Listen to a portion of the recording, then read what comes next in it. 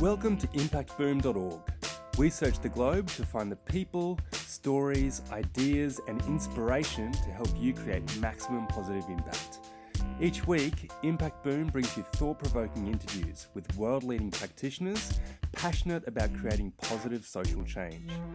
These designers, social entrepreneurs, educators, innovators, thinkers and doers share their projects, initiatives, thoughts and insights on creating a better world. You can find all the stories, links and other great content at impactboom.org. Follow us on Facebook or Twitter for the latest updates, or subscribe to the newsletter or on iTunes. Thanks for listening to episode 137 of Impact Boom. My name is Gary Fordry. I'm a contributing editor here at Impact Boom, and I'm passionate about meeting and working with people who share our mutual drive for creating positive social impact. Today, we'll be speaking with Meg Doherty. Meg is the founder and director of Fat Macy's, a roving restaurant aiming to end the cycle of homelessness for young Londoners.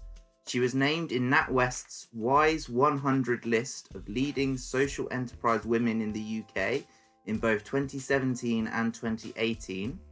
And she was a 2015 to 16 Year Here Fellow, which was placed at the North London YMCA, where she first developed Fat Macy's.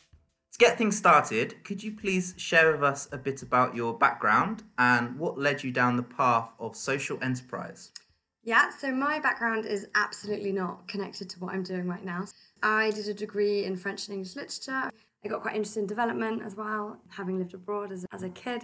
And then I think I hit that moment of realization that where am I best placed to add value or make an impact? And the classic, should it be lots of white people that fly off to Africa and sort of get involved, or really should I be in London where I know how systems work and I understand the city and we have as many problems here as I think anyone else does. Just because we're a richer nation doesn't mean we don't have these big problems. So thinking, how am I best placed to have an impact and what am I good at?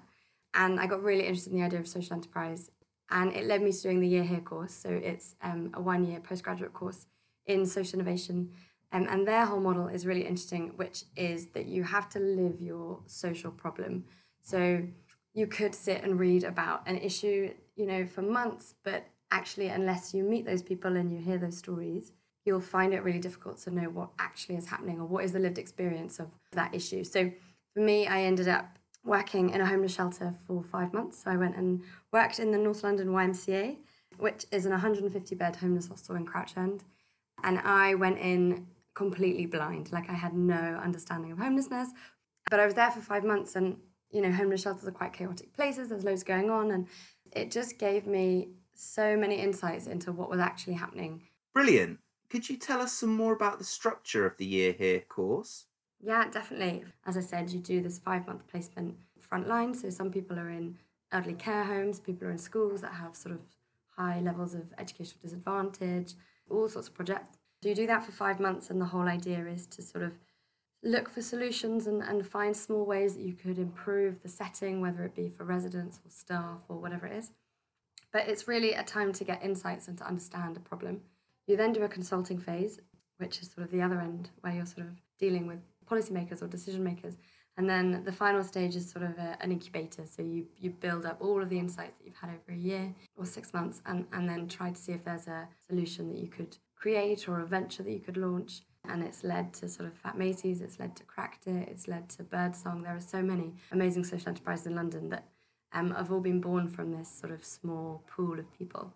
Was it a daunting decision to choose the social enterprise path and start the course? For me, I think it feels like a bit of a jump into the unknown when you sort of make that decision to go and do it. But I think what makes it really impressive is it gives you 9 months to just take yourself out of the normal mindset of, life and work and we're all really busy and running around, and just think, what solutions could we create, or what are the positives that could come out of certain situations. So for me, it was definitely a bit of a jump, and you sort of think, oh God, it's such a hard thing to explain. No one knows what I'm doing, and definitely down the pub, it's just such a nightmare to try and get it into a few words. But for me, what made it really special is the network that it provides you with. And so, as a result of your time on the Year Here course and your placement at the YMCA hostel, you launched Fat Macy's. So, you know, had you asked me 4 years ago what I'd be doing now, it absolutely wouldn't have been running Fat Macy's. But I think the insights that I gained from being there and meeting people and speaking to people very much has led me to set up Fat Macy's. So we are a catering company. Essentially, we're a social enterprise catering company. And so what we do is we run like any other catering company. We deliver lunches and dinners. We do supper club events. But I think what makes us different is that instead of going and finding sous chefs and kitchen porters, we go into hostels and we train people up with basic hospitality and catering skills. And we use that as our vehicle to get people work experience and people back in the workplace and back on a sort of pathway out of homelessness. But what I really learnt from doing that placement at the YMCA was that the main problem for people is housing deposits. So if you're living in a homeless shelter, the rents are extortionate. They're sort of over £1,000 a month. That is because it pays for the whole service. So a homeless shelter is a bit different. You know, you've got staff, you've got overheads that you wouldn't have in a house. So the costs are really, really high. But what that means for the individual is they have to stay on benefits in order to afford it. So you have people up and down the country being forced to stay on benefits because it's the only way that they can afford their accommodation when they don't want to be. And so I got really interested in looking at ways that you could create pathways out of homelessness by creating a route that doesn't affect benefits or doesn't sort of affect people's rights. So as a catering company, we donate a percentage of our profits to a charity arm, and that charity arm gifts housing deposits out to trainees who complete a 200-hour work experience placement with us. Fantastic. And can I ask where the name Fat Macy's came from? So I really struggled coming up with a name, and I knew it had to be cool, and I knew it had to be something that wasn't too charity-y. You know, I didn't want it to sound like a charity project. And so we had a couple of sort of co-design sessions with the first group that we were piloting the model with, and I thought it was really important for me to have their input on the branding, the logo, the name, all those sorts of things, because if they're going to be represented by this brand, it's really important that they can identify with it. The name, one of our trainees, just in one of the meetings about sort of coming up with a name and we were playing with ideas, he just said, "What about Fat Macy's?" And we all sat there thinking, I don't know what that means. And you know when you feel a little bit like, I can't ask because it's like quite cool, but I don't understand it. We generally work in YMCA hostels, and Macy is an anagram of YMCA. So for him, he sort of said, you know, it's a nod towards the fact that we're living in a YMCA without it being YMCA branded.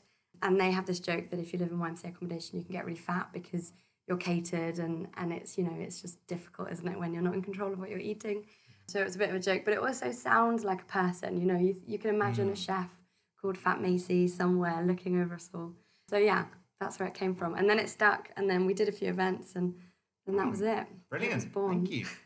So you did this amazing sounding course, Year Here, and then you've later gone on to use what you learned in that experience to create Fat Macy's. I wondered if you could expand on that process in between and how you actually went about creating the organisation from scratch. Yeah, definitely. And I think it's one of those things that when you look back, it's sort of quite surprising. You know, it's quite surprising how quickly you can grow these social enterprises now, given that everyone's really into the idea and the climate seems to be the right time. So that definitely helped. But how it happened was I was on the Year Here programme and I started piloting a few of the dinners. So we did one dinner which was entirely friends and family. I had the number of the pizza place around the corner just in case, you know, we burnt down the kitchen and it was all going to be horrendous. And we just trialed whether it worked as just could you do an event that in theory made money if you had these people here, and could you save money for the deposit at the same time as covering all your costs and all the rest. And that was really great. And we did it at the Canvas Cafe in London, it's in Brick Lane. And the lady who then ran the cafe just got in touch a few weeks later and said, "That was really great. Would you consider taking on a month and do sort of 10 events rather than one?" And because I was on the course at the time, the Year Here course, I think your whole mindset, try things and experiment and see what happens. And so we just thought, why not? And I think if someone had said that to me now, you'd think, God, no, like I couldn't possibly do it. It's so much work. But we just thought, why not? And we did sort of 8 events, I think. And then it sort of just spiraled from there. For me, the first year was almost entirely delivery. It was try as many different types of events as we could, see what worked, see what didn't.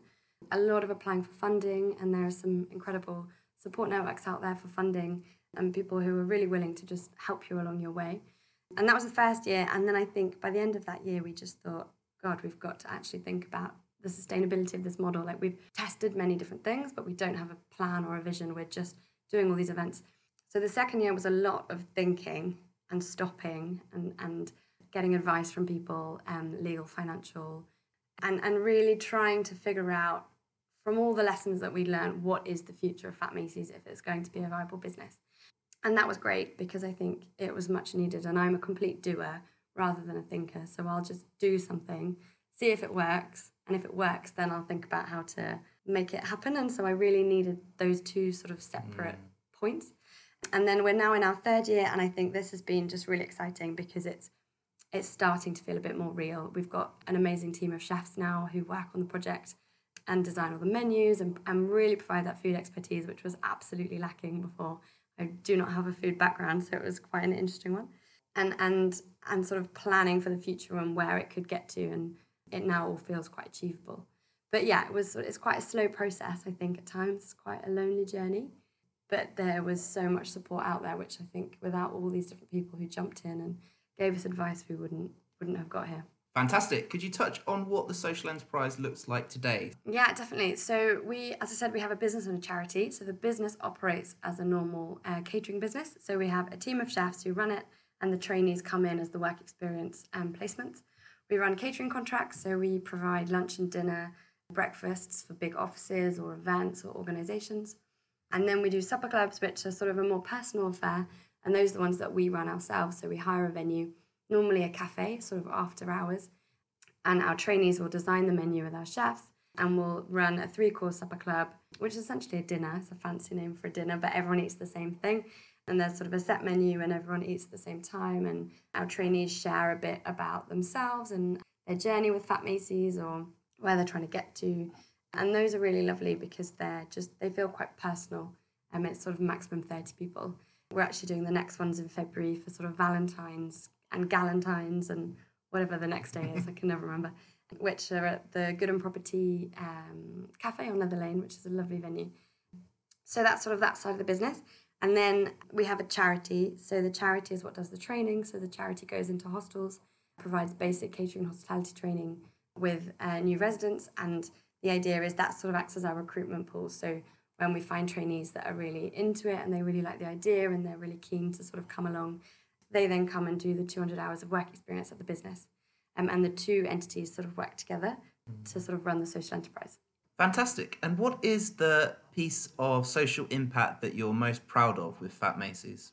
Yeah, so for us, it's been a bit of a slow journey. We work very intensely with the people that we work with. We're not working with hundreds of people, but we work with maybe 10 at a time, but we work with them really closely. One man in particular, Emmanuel, is someone I started working with back in 2000 and I think early 2017. And he was someone that just wasn't really interested in cooking, but knew he needed to get out of the hostel. And he's just really charming and really lovely. And we brought him along to a few events, and he just he's much more into the front of house side of things, so charming all the guests, doing that side of the business. But he's just been great. And in the sort of year and a half that we worked with him, he went from someone who sort of knew very little about hospitality to just running the show. So he sort of runs the supper clubs now. And in September, he reached his 200-hour milestone with us. So he'd volunteered with us over 200 hours of events and then became eligible for a housing deposit. So he then, in October, moved into a 1-bed flat in Enfield. And I think for us, it was just such an exciting moment because everything becomes real. Everything that you'd sort of planned and hoped for suddenly happens, and you suddenly see a man with a pair of keys for his own flat, having lived, I think he'd been homeless for about 6 years. He'd been in and out of night shelters, in and out of temporary accommodation units, and you just think, wow, it's doable. We managed to get there, and I think a really proud moment for all of us to sort of see that happen. Incredible. Thank you for sharing that. So what are your plans for the future of Fat Macy's? So back in the end of 2017, we decided that we needed to scale and we needed a permanent venue and a permanent kitchen more than anything in order to really achieve the impact that we wanted to.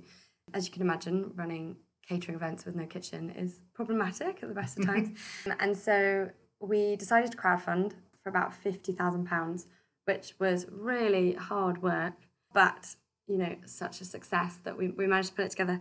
It's then taken us a full year to sort of find a premises, locate it. I think we've gone through about 4 or 5 different venues, and I'm hoping next week we'll find out if we get the planning permission for a space in Peckham. What makes this space really exciting is it both has space for a kitchen and a restaurant space, but it also has a 4-bed flat above. And so what we're looking at doing is seeing if there are ways that we can challenge the current structure of temporary accommodation and homeless hostels, and instead of it being this space where people go and, I think the average stay is 2 years. Some people stay in hostels for 6-7 years. Instead of it being that, could it be that we provide them people with a flat, we provide them with full-time work opportunities below, and you could get a housing deposit and be back on your feet in 6 months, say. And that's something really exciting that I think will be sort of us scaling in every direction at the same time, which is terrifying. But it's that option for us to really explore housing solutions while really scaling the food side of the business, because we'll have a full-time kitchen. We'll also have our own restaurant space that we can use and an event space that other sort of social enterprises can come and use. So we're really hoping it not only becomes our base as sort of a social enterprise caterer, but a base for so many other really inspiring projects in London to use and grow in as well.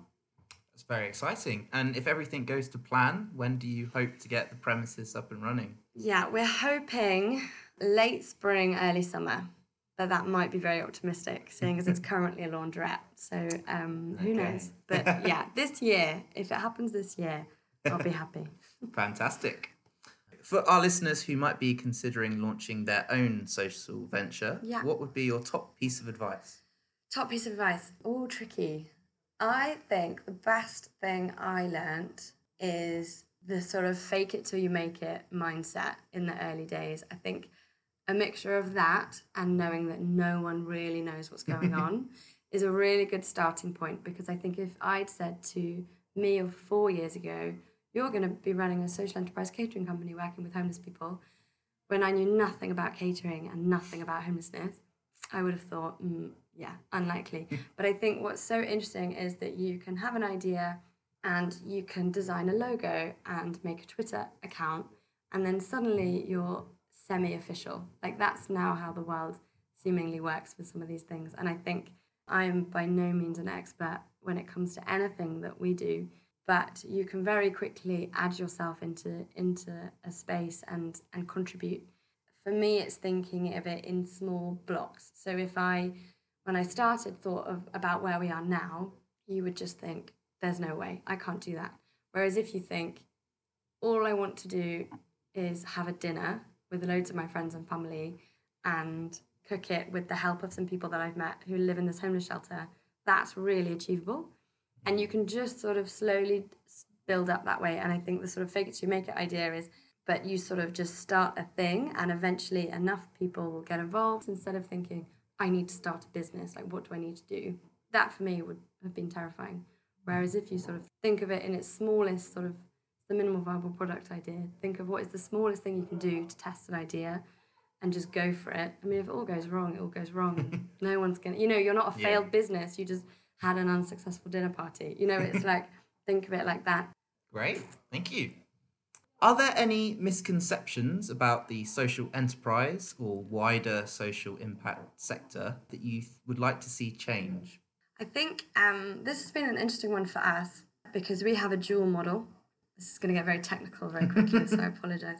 And I want Fat Macy's to be a competitive catering business that is a business, because I want us to be able to compete with all the other caterers in London and become the choice that is as good in terms of value and quality of food as anyone else. But it just so happens that we have a social purpose. And we also have a charity, and that does the charitable work, and the business donates a percentage of profits over to the charity. But I want the business to be a business and the charity to be the charity. And that, for a lot of people, is really problematic. And I think it's something that's changing, but governance and legal structures of social enterprises is something that is a real talking point. And as soon as you add that you're a social business, people feel that it's sort of up for debate how you run and why, because you're sort of saying that you've got this social value.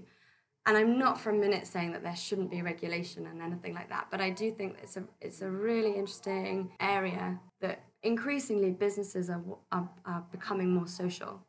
And yet there still doesn't quite seem to be the framework that allows you to be a competitive for-profit business and still have social impact without you sort of getting involved in all these crazy legal structures about profit locks and all this stuff, which takes ages. Not that it necessarily needs to change, but I think it will with time. People become more open to different models of governance and legal structure for businesses that are social in their essence. Brilliant. Thank you. So I'm sure over the last few years of running Fat Macy's, you've probably had a lot of exposure to other social impact work that's going on here in London. Are there any projects or initiatives that you'd like to share that you think are creating really exciting social impact? Definitely. I think it's a really inspiring time to be part of this whole network, and it's still a really tiny network in London. If you go to any social impact events, you'll notice all the same people. So there's definitely room for it to grow, which is really exciting. Some of my favourites are, a lot of them are Year Here Ventures, because they're good friends of mine as well. So my friend Josh Babarinde runs Cracked It, which is an iPhone repair service staffed by people who are at risk of offending or sort of joining gangs. They are making waves in sort of every direction you can imagine. There's a great organisation called Settle, and we partner with them quite a lot. They provide move-on support for young people who are making a transition in housing, and that's a really big point as well. It's a real big sticking point for people, and it's often where people sort of lose their way when you first move into a house of your own, and they provide this 6-week course of really intensive support for people where they go around to their house and show them how to pay their bills and things like that. But when it's completely tangible, it's real for that person. It's not a sort of hypothetical situation. So they're great.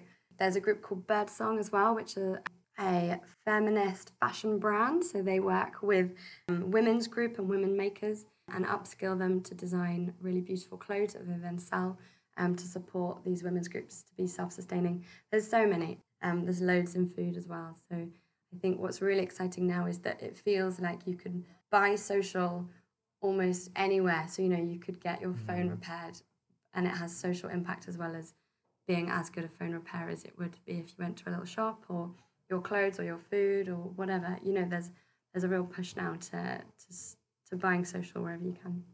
Fantastic. And to finish up, are there any books or other resources related to anything we've chatted about today that you think our listeners should check out?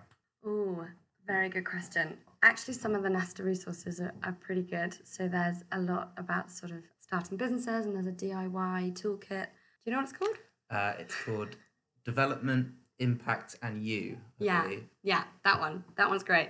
And I think it sounds stupid to say Google it, but there are just so many amazing resources online to really help you develop your ideas and think about things. And then I think, again, very London-centric, but there's a lot of organisations based in London, but they do work nationally, like Unlimited, the School for Social Entrepreneurs, the Paul Hamlin Fund. There's so many places that can really support you when you're at that very, very early stage of, I just have this idea and I have no idea if it's going to work, but I want to explore it. Fantastic. Thank you so much. No, not a problem. It's a pleasure.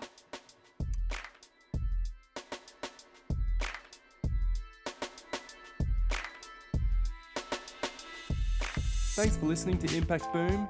You'll find links to the initiatives, people and resources mentioned in this podcast on impactboom.org. Please leave your comments below, and remember, we'll be publishing fresh inspiration and insights to help you create positive impact every week on the website, Facebook page and Twitter.